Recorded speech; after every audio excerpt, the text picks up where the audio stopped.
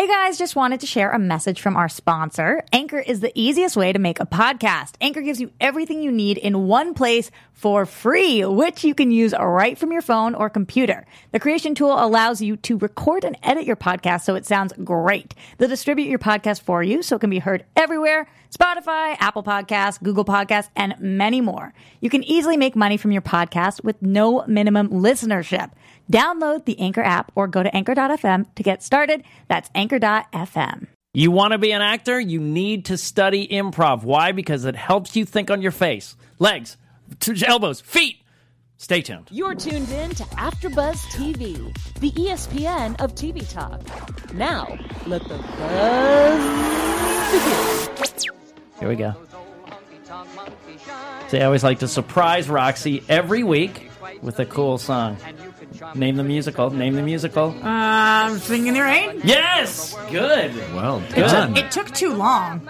Did it take too long For me you? to, I was like, it's the make them last in the rain. No. Well, I'm telling you, there's a lot, and Gabe as a teacher will confirm, there's a lot of people who these days would not know that. Absolutely wouldn't know that. Absolutely would not know that. So, Well, I absolutely did. good for you. I'm going to do a thing, guys. We're going to do an episode about what you should know, how you should have your knowledge of I told you I movies suck and at film. trivia.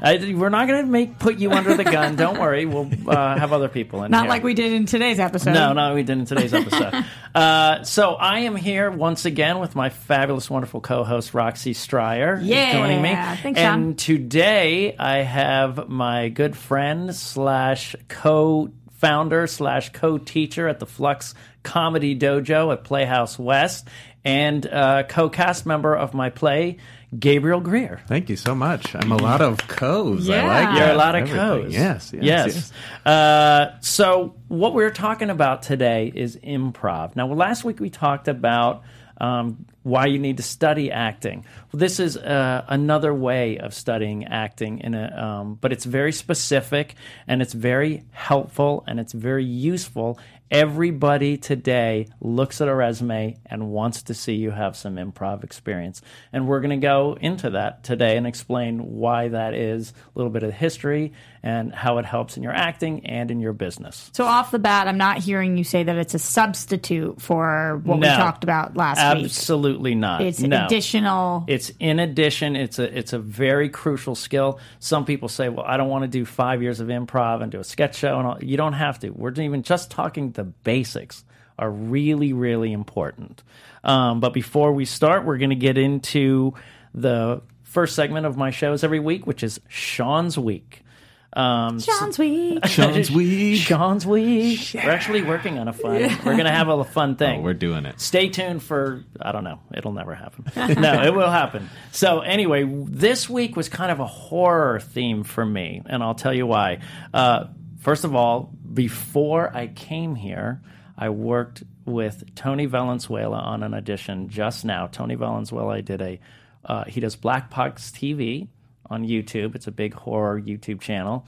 He cast me in his first movie, The Villisca, which was about a haunted house it's a true story. It's the biggest mass murder of the 1900s. And it turned into like the most haunted house, and paranormal people go all the time.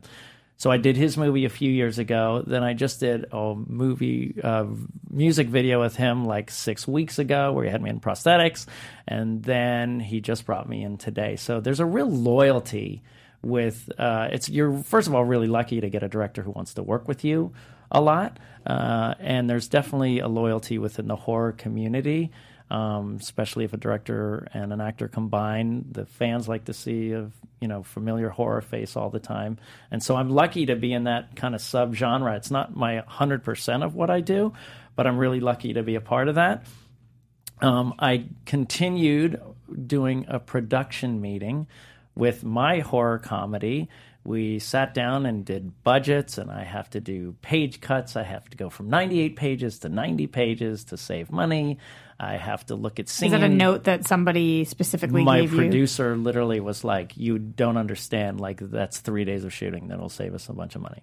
and I need to look at some scenes and go, do you really need it like this? Can we do that instead of outside at a car or whatever? Could you move that to a different place, to save the budget? Hey, it's Kaylee Cuoco for Priceline. Ready to go to your happy place for a happy price? Well, why didn't you say so? Just download the Priceline app right now and save up to 60% on hotels. So whether it's Cousin Kevin's Kazoo Concert in Kansas City, go Kevin, or Becky's Bachelorette Bash in Bermuda, you never have to miss a trip ever again. So download the Priceline app today. Your savings are waiting. Go to your happy place for a happy price. Go to your happy price, Priceline. And so those were my marching orders. And then I have to do lists of the actors' names that I want for bigger parts that are in the horror community or will, get funding.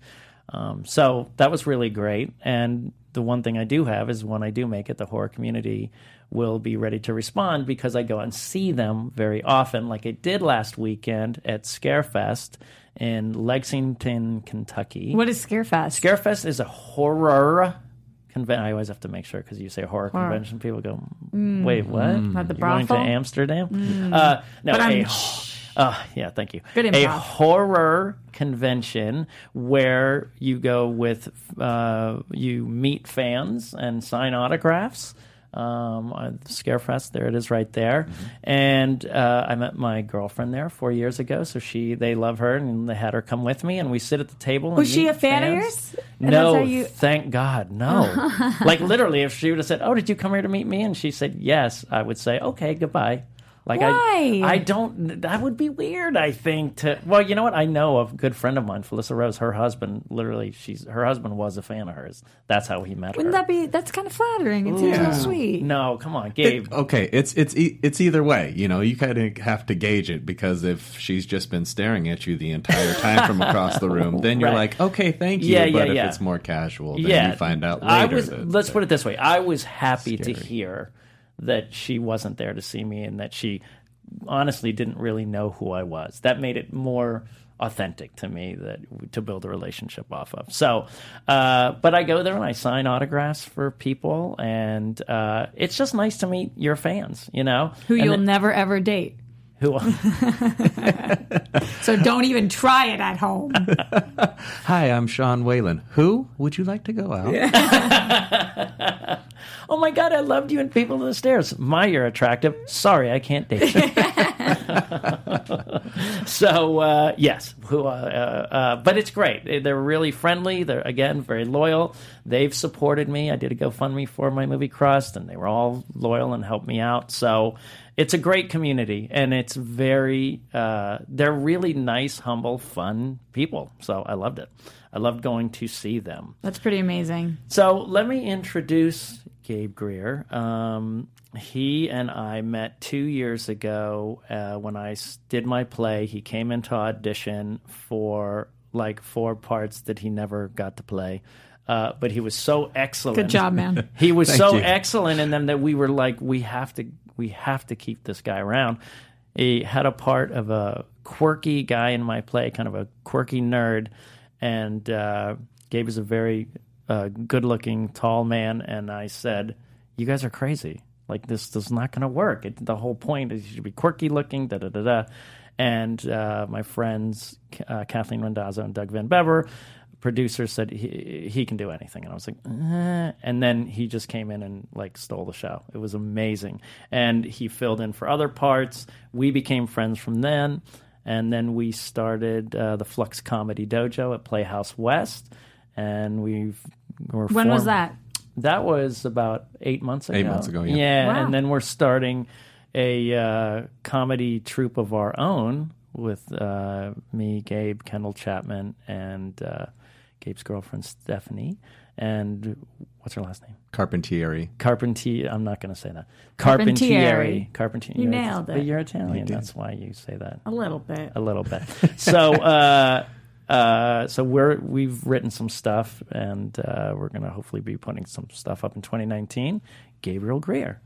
Hello, thank you. Hello. I will admit that when I saw you on stage when I came to see the show, and then afterwards I you were the only person that to me was unrecognizable. Like it was, and so many talented people, but they were more similar looking to who they are. And then you came off. I was like, there's just no way. There's no way. So you're a chameleon, my friend. I do. Luckily, I did get that response a lot, and I think I kind of got a kick out of that because even before I started acting, just people who really you'd see them one way and then see them in an interview and go, oh my gosh, that's not how they are at all. So and then some days I talk like I'm Australian, like all day yesterday, and then Sean yelled at me, and he's like, why are you talking like that? Can you explain what you're talking about right now?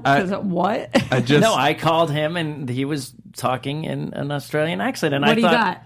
I was like, hey, Sean, how you doing? And he's and at first I thought I had the wrong number, in all honesty, because his voice register was higher, too. Yeah, because yesterday, like, typically I was actually talking like a New Zealander, and so my voice goes, like, a little bit higher when I talk as a New Zealander. Were you practicing for something? That's what I said. That's what I said. I just sometimes, walk around, and then all day yesterday, like, once I start, then it just kind of goes... But I don't want to do that the whole show. But here's my thing. It's pretty good. Like, no, but my thing was I've known you for a couple years, and you've never done that to me. So yesterday I was like, wait, this isn't like a thing that I'm used to.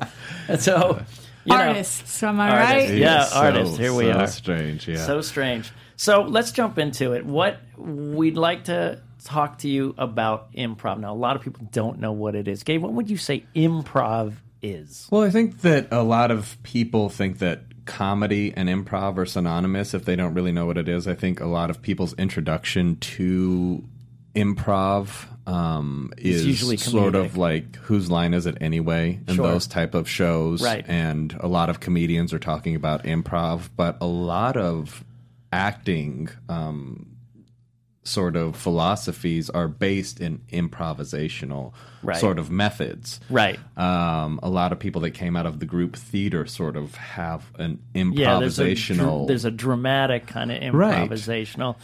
We're kind of talking about the comedy improv. Right.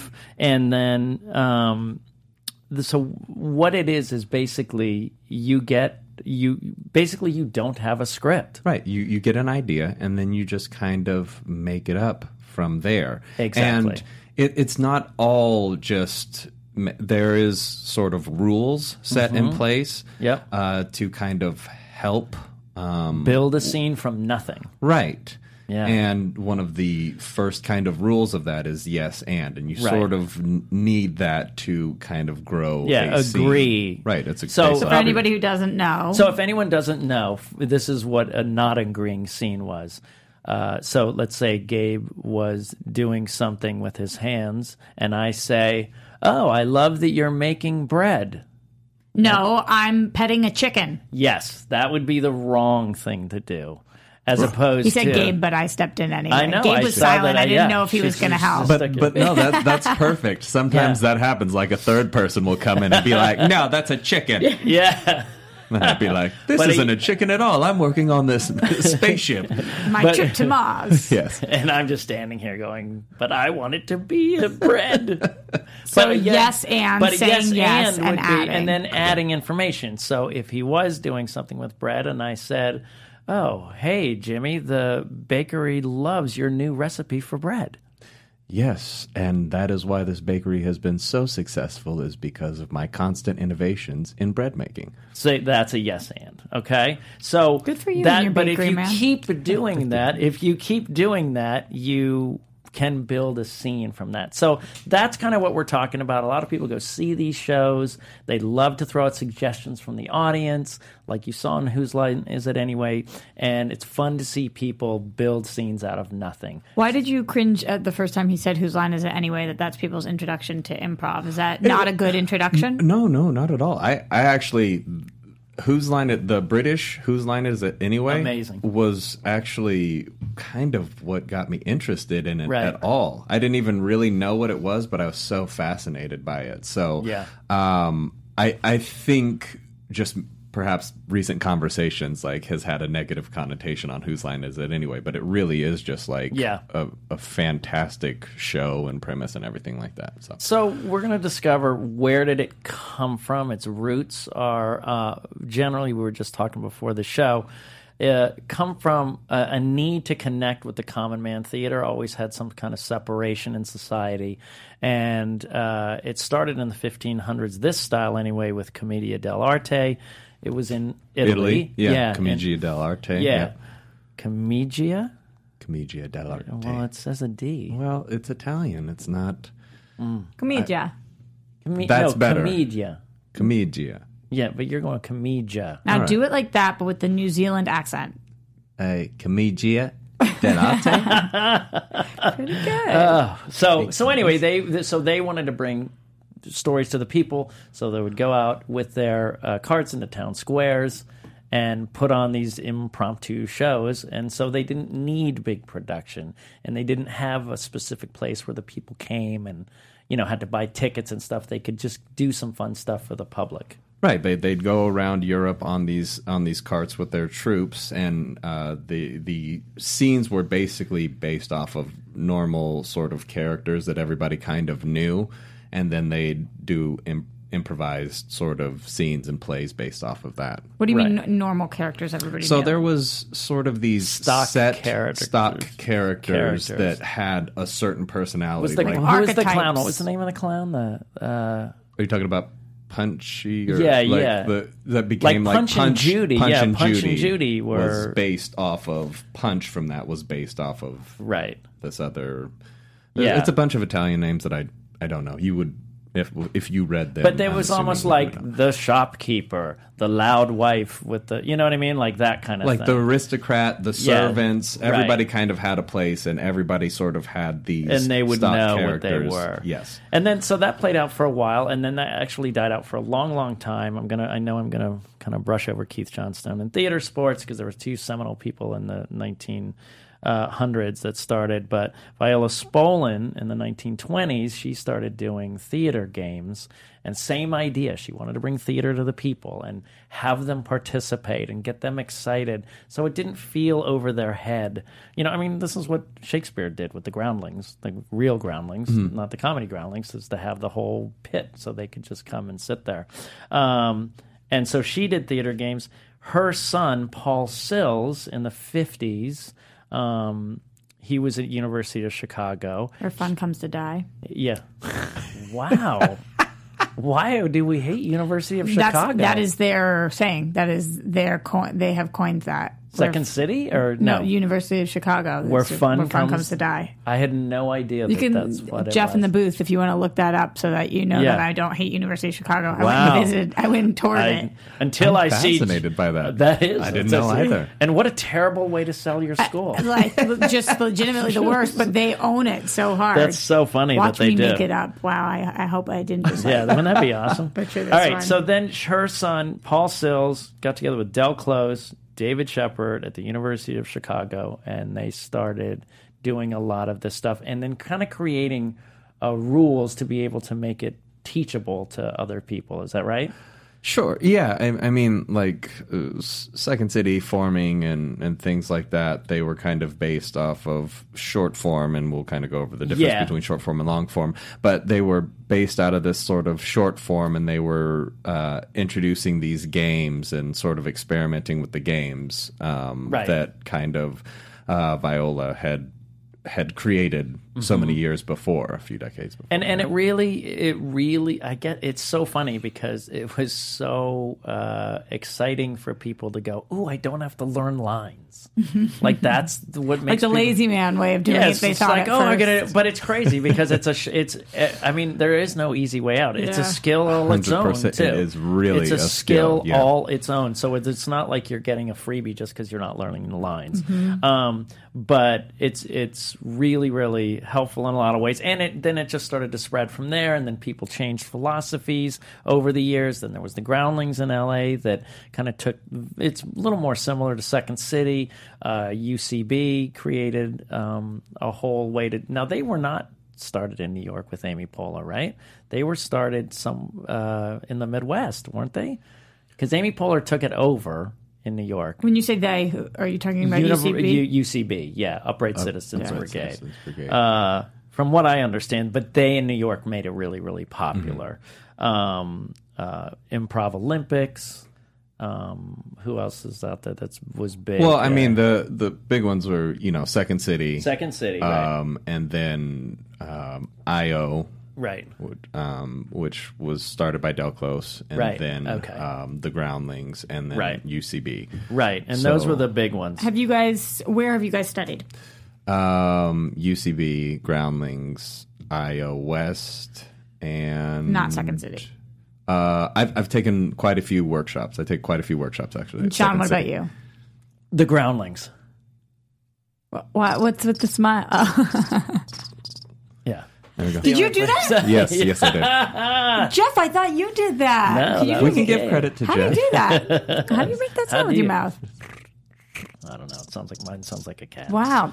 Anyway, so really good. So then, Soundboard. what deviated a little bit was exploring the ways to do improv, and one way was short form, which are just short scenes with a beginning, middle, and end. You might get a suggestion of you need to utilize a banana in this scene. Two people will star a scene. They utilize a banana. It has a beginning, a middle, and an end, and then you're out. And then. Who started long form? So long form was pretty much developed by Del Close. Okay. And some people that he worked with. They wrote a book, Truth and Comedy, which kind of goes into Herald, which is a form of long form. So they developed that in the 80s. Okay. And so long form is relatively new. And sort of the difference between long form and short form, somewhat of what you said, but also there's not like a crystal clear definition because there is so much play in both of them. But the short form is sort of, it incorporates games and things like that and tactics. Right. And they are typically like short, like 2 to 5 minutes. But it doesn't really have to do with time, and you constantly go back to the audience to get suggestions and ideas. Long form is more, you probably just get one suggestion and kind of take that for like it could 10, be a 15, place of 20, a beach in Florida, right? And then you can go spin off, and then you spin and build from things that have been raised within the improv. Yes. And do they have the same core, or do you think it's a completely different tactic for long form versus short form, and how you study those? It's interesting because there is short form implemented in long form, so there's these rules that kind of go back and forth in between them, and it is a different skill set, but a lot of the same core beliefs, like yes-anding, that sort of agreement, right. Making the partner look good, and sort of listening and responding and committing point of view, all of these things, and form listening in to both all of the them. information, because you're going to use pieces of that information to build side stories and go from there. So those are the two main types. So how do you find an improv class? You want to start acting. So really quickly, like we did last week, we said that if you came from any of the New York people that we mentioned, it would kind of be the same thing if they're somehow associated with lineage of, UCB, Groundlings, IO, Second City, all these places, or teachers that have studied in that way, in those places. Our school has teachers like Gabe, mine, and Lincoln have teachers who have studied at all different places. So that makes it a plus that we've studied in different schools and have those disciplines, because they're really the core. And then just like last week, very simply, you just go and you should be able to audit. And you, watch how they're doing, again, as Holly said, how the teacher is treating the students, how it's being nurtured, how it's being done, what they're learning, if they're actually learning stuff. You can audit usually and see that. I think what's a little bit different, just as somebody who's been new on the improv scene, I guess. That sounded so weird when it came out. I've been taking improv classes, and they don't typically let you audit the same way they let you audit acting classes, because there's a set amount of classes per course, and they're not that large as opposed to acting classes, which are ongoing. Correct. So if it's like a 6-class program, a 12-class program, they don't want you auditing But that's usually the big schools. Right, the big schools. But I'm saying, if it's a big school, ones. You're probably not going to go wrong, is what I mean. Right. Oh, so you're talking so about you don't have to, right, if you don't have to audit a school if it's going to be one of the major ones. Mm-hmm. If it's going to be Second City or UCB or Groundlings, it has a rich history and has been around for a long time, and you're going to get something valuable Right. from those. So I mean, I guess I'm talking about smaller ones, things, ones that you don't necessarily have the big name behind it. I guess the only other way would be to go to their website, same way, look at the students, look at who they've, maybe what their IMDb is and things like that. And the other thing I just wanted to point out to people, because I didn't realize this when I started, is that they are all very different in terms of who they're going after, what kind of thing you're going to be learning. So, Right. like people out here will say, UCB is better improv for writers as opposed to Groundlings for actors or whatever it is. Now, Right. people have different feelings on that, but try to put your ear to the ground a little bit and hear why people take certain ones Right. as opposed to others. So you don't just start and one what course. you would like to work on. Right, exactly. Absolutely. So, okay. So we're not going to go into do an improv class here. We'll do that another day. We're going to have kind of a fun improv class, hopefully with Lincoln, and hopefully Gabe will be busy. Anyway, but we'll... No, I won't. My schedule's fully open. Thanks for having me. And I hope it's the New Zealand Gabe. The audio listeners won't even know it's Gabe. Yeah, they won't even know. But we want to tell you why it's crucial to take it. And we're going to go over two aspects, the acting aspect and the business aspect. Thank you. Number one, as I said jokingly in the thing, it gets you out of your head. Why would you say improv, Gabe, gets you out of your head? Well, when like Viola and Keith Johnstone talk about actors, like really try and get in it, like they're so cerebral, and it's like they set up these exercises to get them out of their head and just get you thinking, just get you like your natural, what's inside of you, your own genius out.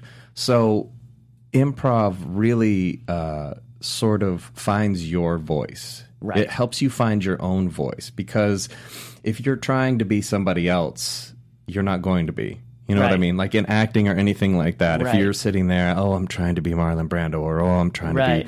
to be Gary Oldman or James Dean or Yeah. So you don't mean if you're Meryl trying to be Streep. the character, you mean if you're trying to be an established actor? If you're trying to be like, someone you're not, without having any root in who you truly are and your instincts, or thinking, I'm going to do it this way because I think that's maybe what they like, as opposed to, you just sell who you are, and I've talked about that. Know who you are at the core. And what Gabe is saying is, what I say to my students is, you would never use your nose to smell food. I mean, sorry. you would never. I use my nose to smell food all the time. You would never use your hand to smell food, and you would never use your nose to pick up a cup. That's not the useful thing. And the fallacy is, and what improv really, and a lot of modern spiritualism talks about this too, you are not your brain. Your brain is literally just another part, like your elbow, like your nose, like your hand.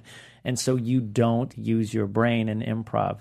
When two little kids run into the field and one picks up a stick and they say, "We're soldiers now," and they say, "Great," and they start dueling with the sticks with like their swords, and then they run over to the playground and say, "And that's our castle." They're not thinking and going, "Ooh, should I? Do you think he'll like it if I say that?" That's it's just freedom. It's just complete freedom to envelop yourself in playing. Would you agree with that? Yeah, absolutely. Yeah. There needs to be a sense of play. This is a creative, artistic endeavor for, Yeah. I think, at its core, and the more you can find sort of that play, that inner child, and find yourself, like your true artistic voice, the better you are going to be, I think, eventually. Right. Listen, and you need to think to drive down the street and to pay your rent and to hold a job. But who directed The Graduate? Michael. Jeff knows. Michael, who is it? I don't know. Why am I going blank? I told you how I feel about trivia. Mike Nichols, is that Mike right? Nichols, yes, Mike Nichols. He did a 2-person improv with Elaine May in the 50s. That was a good look for all of us. Thank you. Yep. But he said, listen, you have to be, what's counterintuitive is we need to go to a pool and see water and dive off the diving board and know that the water's there. In improv, you have to dive off the diving board and believe that the water will appear, but it will only appear if you dive off the diving board. So it's 100% clearing yourself and trusting it will be there, that you are enough, that you're smart enough, you've lived enough life, that things will just come. So it definitely gets you out of your head, which helps all of your acting. It will help any role that you ever have. The less you're in your head, the better people do. That's just a fact. It helps you also, which dovetails into, if you're out of your head, you're going to trust your instincts more. Choices that you make. Talk about that a little bit, Gabe. Yeah, so earlier today I had an audition, and I was like, some of how it was written was sort of strange and difficult. That last line was so weird, right, out of nowhere. And I was really just kind of in my head about it. And then I went back to just my improv training, and I was like, okay, like let's just try this and find it. Right. And what started happening was just like my natural instinct as to why I would say this. And then I found it, and then when I went in today, the whole room cracks up. And they just go, that's so interesting. Like, we hadn't seen that before, and we like really loved that choice. And it was just after I stopped thinking so much about it and was just like, okay, what naturally comes out of me? Why would I say this? I got to really like improvise it. Right. And then they just sort of love that. So well, this is the thing is, and this is, listen, for all you actors listening to this, is we've been doing it for years, and you still get in your head. It's the same thing I always say when this meditation teacher that had been doing it for like 50 years, John Kabat-Zinn, they said, oh, but when does it get easier? And he goes, never. And it's true. You always have to do the work. You always have to fight the instinct to think, because we have to think. 98% of our day we have to think. So it is a struggle to pull that thinking back and to trust our instincts. But that's what training to be an actor is. Go ahead, did you have a question, Roxy? And then the other thing is, to really do improv well, and this is a core for acting, is you have to listen. I have to listen. You have to listen. You can't build a story. Here's a scene where we're not listening. Watch this. Gabe, that banana looks so fresh. Sean, this building is on fire. I'm going to jump out the window now. Goodbye, Sean. See, he wasn't listening to what I said. Maybe he just didn't care much about the banana. That's true. Now, if he would have said, why live if I have to live in a world with fresh bananas? Then I would have known he was listening. Then he was listening. But that's the thing, is you have to listen. And all of acting is listening. Acting is reacting. Acting is reacting, but you can't react unless I'm listening to what you're doing. So it's crucial. And then by listening, trusting yourself, then your instincts, trusting your instincts, then you start building stories, and yourself starts to come out. And if you know yourself, your acting gets better. Right. And I'll just say this, like, at least from what my philosophy on acting is, because there are different. I've had the fortune to go and teach in Shanghai, and ancient sort of Chinese way of acting is very sort of different. We have a Western kind of way of acting, and the acting that I value is people having like a real experience, like each sort of time that they do that, which absolutely requires you to be present, to be listening to somebody, that whoever is on stage with you, or whoever you're supposed to be on the phone with, or anything like that. Right. And it really, in order to have that sort of experience, you have to get into that situation. And so each one of these things, the listening part, the sort of reacting, the getting out of your head, completely getting out of your head and being present, all of that is necessary in improv. Like, improv forces you to do that and sort of function that way. Yeah. And if you get those, then it's going to spread out into any acting that you do, which takes us to the last thing. The more you do that, the more confidence you get in your artistic choices. And quite frankly, you become confident, period, in your acting. If you have to go in front of a bunch of people and they say, build a scene based on a raisin, and you can do that, then when you do have a scene, it's going to be a little bit easier. I just did a showcase with the Flux Comedy Dojo.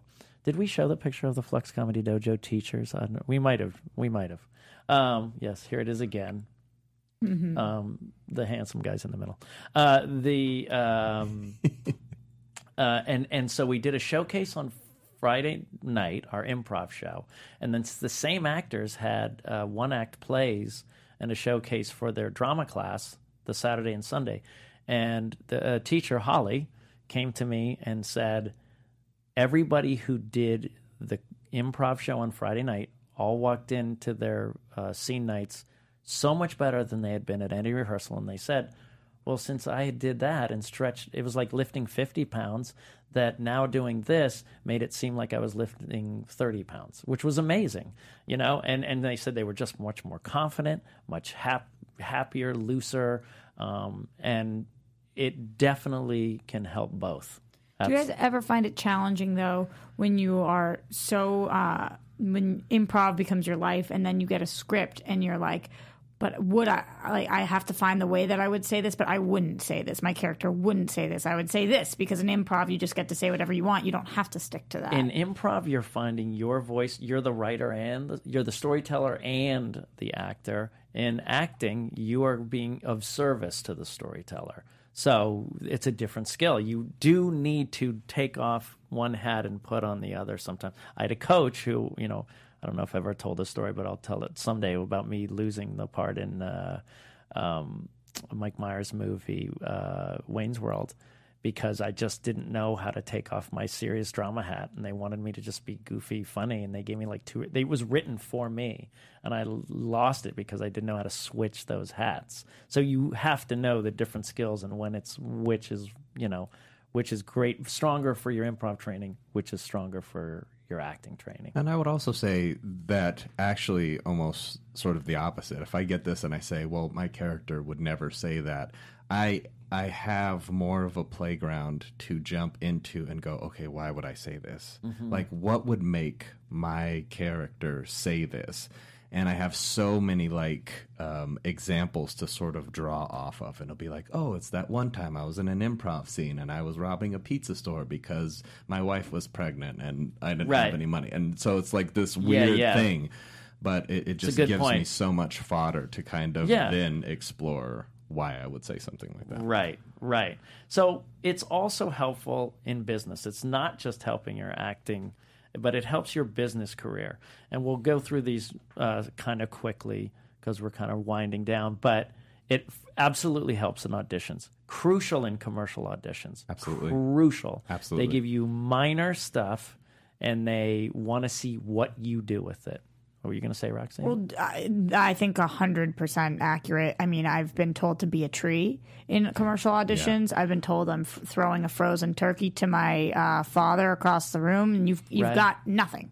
There's nothing there, and you have to be able to see build something out of nothing. So definitely, and commercial auditions are a great way to make a living out here. Yeah. So it's really important for that. Absolutely, and a lot of times they want to see what you bring to the copy. They want a button. Everybody wants a fun button at the end of commercial auditions now, and a button is basically a closing to the commercial that they haven't written. The milk commercial that I got famous for was they didn't have an ending. And it was me with the peanut butter, and they gave us a lot of peanut butter and bread. We got angry, and then they didn't give us anything else. But we went through the script, and we knew that we lost. I don't know if you have a picture of the milk commercial. Better yet, a video, Jeff, or a video of it. But but at the very end, he loses $10,000 because he doesn't do it, and everyone else was getting mad and throwing the phone and stomping down or pounding the peanut butter or anything. And I was the only one who looked at it like, oh, my life is pointless. And I got really sad and kind of looked at the phone, and they went, that's it, we have an ending. And I improvised that, and then when we got to the set, they said, do that. Literally just do that. We're going to shoot exactly what you did in the audition.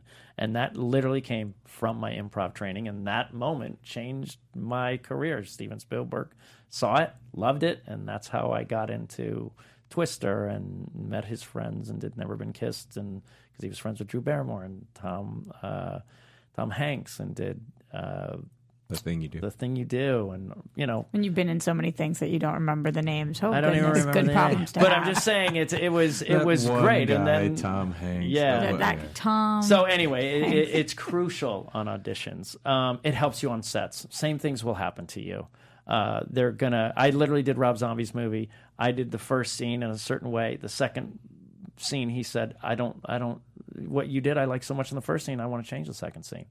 Let's do it. And Sherry Moon Zombie and myself wrote a brand new scene right on the spot that we shot based on the character I'd done in the first one. He just goes, let's throw this out. It doesn't really work. And if I didn't have improv training, that would be totally frightening for me. Have you had experience with that on the set? Oh, yes. Yeah, tons of experience where you have to sort of switch on a dime. You came and saw the play and say, I was unrecognizable. If I didn't have improv training, like I've gone into a set having a fully formed character and then they go, well, this person came in with this and it's really too similar. So you got to come up with something completely different. Right. And then being able to completely do a different character like on the spot after everything you have crafted, like if you had to just be a New Zealander for a day, you know? He's ready. You never know. He's ready. I did a comedy where I was like super wacky, and they said, Jack Nicholson, do Jack Nicholson. And I knew it was from The Shining, and all of a sudden I had to go from literally nerdy, goofy to Jack Nicholson in The Shining. One, I knew the reference, which we'll talk about in another show as we talk about. But secondly, I had to change on a dime, and the camera was rolling. They didn't stop. They said, okay, just keep the camera rolling. Now, Sean, I want you to do it like Jack Nicholson in The Shining. Done. And I had to do that in Lost. I think I told that story where they kept on yelling, like, do it mean, do it whiny, do it condescending, do it frustrate, and you have to be able to do that. Yeah. It's actually just happened to me for the first feature that I shot. Where I was cast, it's Jay Muse's directorial debut, so he's new at this, and I was told that I was going in to do like a TMZ style broadcaster, which is very different. And I showed up, they said, we cast somebody else for a TMZ style broadcaster. We actually need you to be like news anchor, very like Channel 5, And there you go. I was like, yep, got it. 5 minutes later, we had to shoot. So it was like I'd been practicing for a week every day. I had done it the same way, and then I was like, all right, never mind. And then you just kind of have to be like, I got it. No worries. It's out the window. Yeah. The other thing that it's helpful for, and really quickly, is just your writing. The more you can learn how to tell storytelling, then you write. I talked about, and we will talk about the proactivity of learning more than one craft when you're out here as an actor, to be a writer, learn directing, learn writing, so you can do many different things. Again, the big movie coming out is Bradley Cooper's directorial debut, and everyone's saying it's amazing. Star is Born. So that, as I've talked about, people don't do just one thing, but it really helps in your writing because you're constantly doing storytelling. And a lot of the sketches, Gabe and I just improv stupid stuff over texts or phone calls, but from those things, or just a moment will happen. You guys improv text? Oh, yeah. Oh, yeah. What does that even mean? We'll just go We back just and start forth for going like back and hours forth and for like hours. one-upping each other. Until literally like our significant others are like, can you guys stop? It's 3 in the morning. Yeah, it's 3 in the morning. But the thing that's sad about us, we're like, but I have to get one more in that's funny that'll top his. Mm-hmm. And one time I need proof of this. We'll have to different show. I want some proof. We'll do some of our. We did a great text about me putting on a show in my living room because he was on it. It started. He was on a set with our friend that was doing the improv thing with us, Kendall. And I said, hey, have you done this? And he goes, sorry, we're busy. We're working actors on a set. And I said, how dare you? I'm working on a show too, inside my apartment. It's going to be a fabulous show. Thank you. Did you do that? Yes, that was my That voice. was him again. Wow. But then I said, and then he said, oh, well, I don't want to be part of that show. And I said, well, I'm going to, it's going to be called Elevator to the Top. And then he texted back. He's like, oh, well, what was some of your reviews? He did a reviewer saying like, unfortunately, this elevator show kept me stuck in the basement. Like all these different reviews, and then we started going to the cast, and we just kept texting back and forth. But a lot of our writing of our sketches that we've done will be a minuscule idea, and I'll call Gabe and I'll say, listen, I thought the two guys at 7-Eleven, I heard a guy at 7-Eleven, and the guy was counting his change, and he's just like, yeah, money. He's like, man, we all need money. That means you got to have a job. If you don't have money, you don't have an apartment. You don't have a car. You don't have nothing. You need money for everything. And the guy was just working in the cash register. He goes, yeah, man, money is what you need. And if you don't got a job, you don't get no money. And you need money. He's like, yeah, we need money. And then he gave him his change and he left. And I said, I called him. I go, dude, it was just so stupid. Like, what would happen if the cash register didn't work and they had to just keep it going? And so we were just making, and there was two ways to go. One, like being simple things like, yeah, oxygen. Man, you need oxygen. Yeah, man. If I breathe in, I gotta breathe out. And then we just kept going on that route. And then, so we just, and so it's kind of amazing. And so we started crafting a sketch, and we haven't really figured which way it's going to go, but we have this germ of an idea that, it just keeps going. Oh no, then we were doing like tangenting off of money itself, like going, if I want to buy a salad, I need that leafy green. Yeah. And so it's like with that, we do this for hours. It's ridiculous. But a lot of shows that are written like this, like if you watch like South Park and stuff like that in their writing rooms, it's just they just pull ideas and they're like, oh, here's something that's funny, and initially you just go, okay, that's not funny, but if your mind is kind of geared that way, you start extrapolating, oh, what could be funny about that, and then just this brilliance sort of comes out of that. Or if you're Family Guy and you just keep repeating it, and then it finally gets funny. You need money. Money. Money? Yep. Yeah. And then lastly, very quickly, it just helps in your meetings. If you can think on your feet in any kind of meeting with a producer, a director, anything, and you can think on your feet, and if they start talking about a movie, it just gives you confidence that you'll be fine no matter what they throw at you.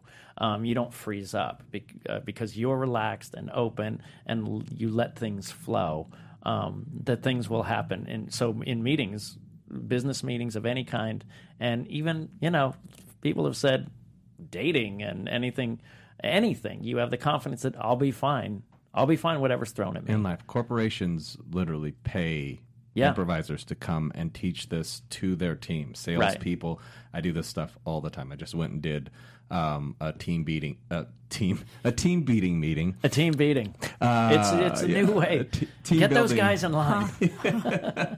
A team building not meeting. 2018. Yeah. And so they just to get people out of their head, how to talk to people, how to just kind of relax and free flow and things like that. So very important in life. So it's important in your acting. Awesome. It's important in your business. Now, we wrap up the show every week with talking to Roxy about her week. Obviously, we just heard about this thing you filmed, which is cool. Roxy's and then week. Roxy's week? Roxy's week. Oh, yeah. Oh, yeah. It's going to be good. When it comes, it will be good. Yeah. So now you know what we're doing, at least. So tell us, like, how do you see these things? What could you work on as a beginning actress? I think that what's so cool, because you guys have been doing this together, is that you do have that chemistry. So I feel like that's another reason why I really need to get back to Groundlings and take the advanced class, because you lose touch with people, and then you don't have those people you can text things with. So I've been like sitting hemming and hawing about it, but I really just need to find the time in my schedule and just do it. Just do it, because it's so fun too. It is so fun, and you make really, like, some of my lifelong, when I came to Los Angeles, my lifelong friends are the guys I went to college with and the people I was in Groundlings with, for sure. And still today? Yeah. Absolutely. That's pretty cool. Absolutely, yeah. It's really, it's a great way to bond with people. Yeah. And get your creative family, which is, I think, a crucial thing. Huge. But I'm sure that's another show. But we did talk about that, why you study, because the connections and the networking and everything. 100%. You need a creative family for sure. we will be doing, I know we said we were going to do that acting class this week. Kathleen had some personal things, so it didn't work out. We're going to be doing that next week. And here's a great story. I was just at this audition, and I said, I have to get to this podcast. They said, why? What is it about? I told them, and they said, my God, you have to give me the name, because I have like 10 actors that I want to listen to this right away. They need to learn these things, because I gave them a rundown. So pass this on, everybody, and let your friends hear it. We are on iTunes, How to Be an Actor with Sean Whalen. Please rate us if you like the show. If you don't, pretend you never heard it. And then... you can find us on YouTube. Give us a thumbs up. I want to hear what you guys have to say, because people are watching this, and I'm hearing from the people that we're close to that are watching it. Like, and our friends are brutally honest, so they would say if it sucked, that they're really enjoying it and they're asking questions in person. But if you guys are listening to this and you're like, wait a minute, I still don't know which improv class is right for me, and I'm in LA. Sean, can you give me advice on this? Or like, I really like Gabe's vibe. How do I take one of his classes? Or what kind of improv do you recommend for this kind of attitude? Whatever it is, we want to know what the questions you have so that we can answer send them. us some questions so we can start to build. We'd love to build a segment in the show where we're answering your questions. So please send them to us via YouTube, via our Twitter at ThatGuySMW. And Instagram is the same. You can find me on Facebook. I just got a message from a woman who said her 14 and 16-year-old daughter, they listen to the podcast every time they drive to auditions, and they find it so helpful. That's great. Yeah, so I it's love just that. really, really great. Find me on Facebook and message me that way. You can find us at Roxy Stryer. Yeah, keep it nice and easy. Keep it nice and easy. Gabe is... Instagram is the Gabriel Greer. Yeah. Mm-hmm. Yeah. And Twitter? Gabriel Greer, at Gabriel Greer. There you go. Yeah. And if you really want to take a New Zealand Gabe class, that's very specialized. You got to pay a lot of money for that. You got to pay a lot of money for that. That's the big bucks. That's not an easy one. Kiwi Listen, keep listening to us. Share with your friends. Thanks for listening, and as always, thank you for letting me be. I've messed up my line. I have one line the whole show. But you know what? You didn't panic. It's the improv skills. It's You're the not improv throwing skills. things across the room. You're not crying. Gabe, give me a way to do it. Throw me a way to do it. Do it like Sylvester Stallone. And thanks for letting me be part of your journey. Our founder, Kevin Undergaro, Phil Svitek, and me, Maria Menounos, would like to thank you for tuning in to AfterBuzz TV. Remember, we're not just the first, we're the biggest in the world, and we're the only destination for all your favorite TV shows. Whatever you crave, we've got it. So go to AfterBuzzTV.com and check out our lineup. Buzz you later. The views expressed herein are those of the hosts only and do not necessarily reflect the views of AfterBuzz TV or its owners or principals.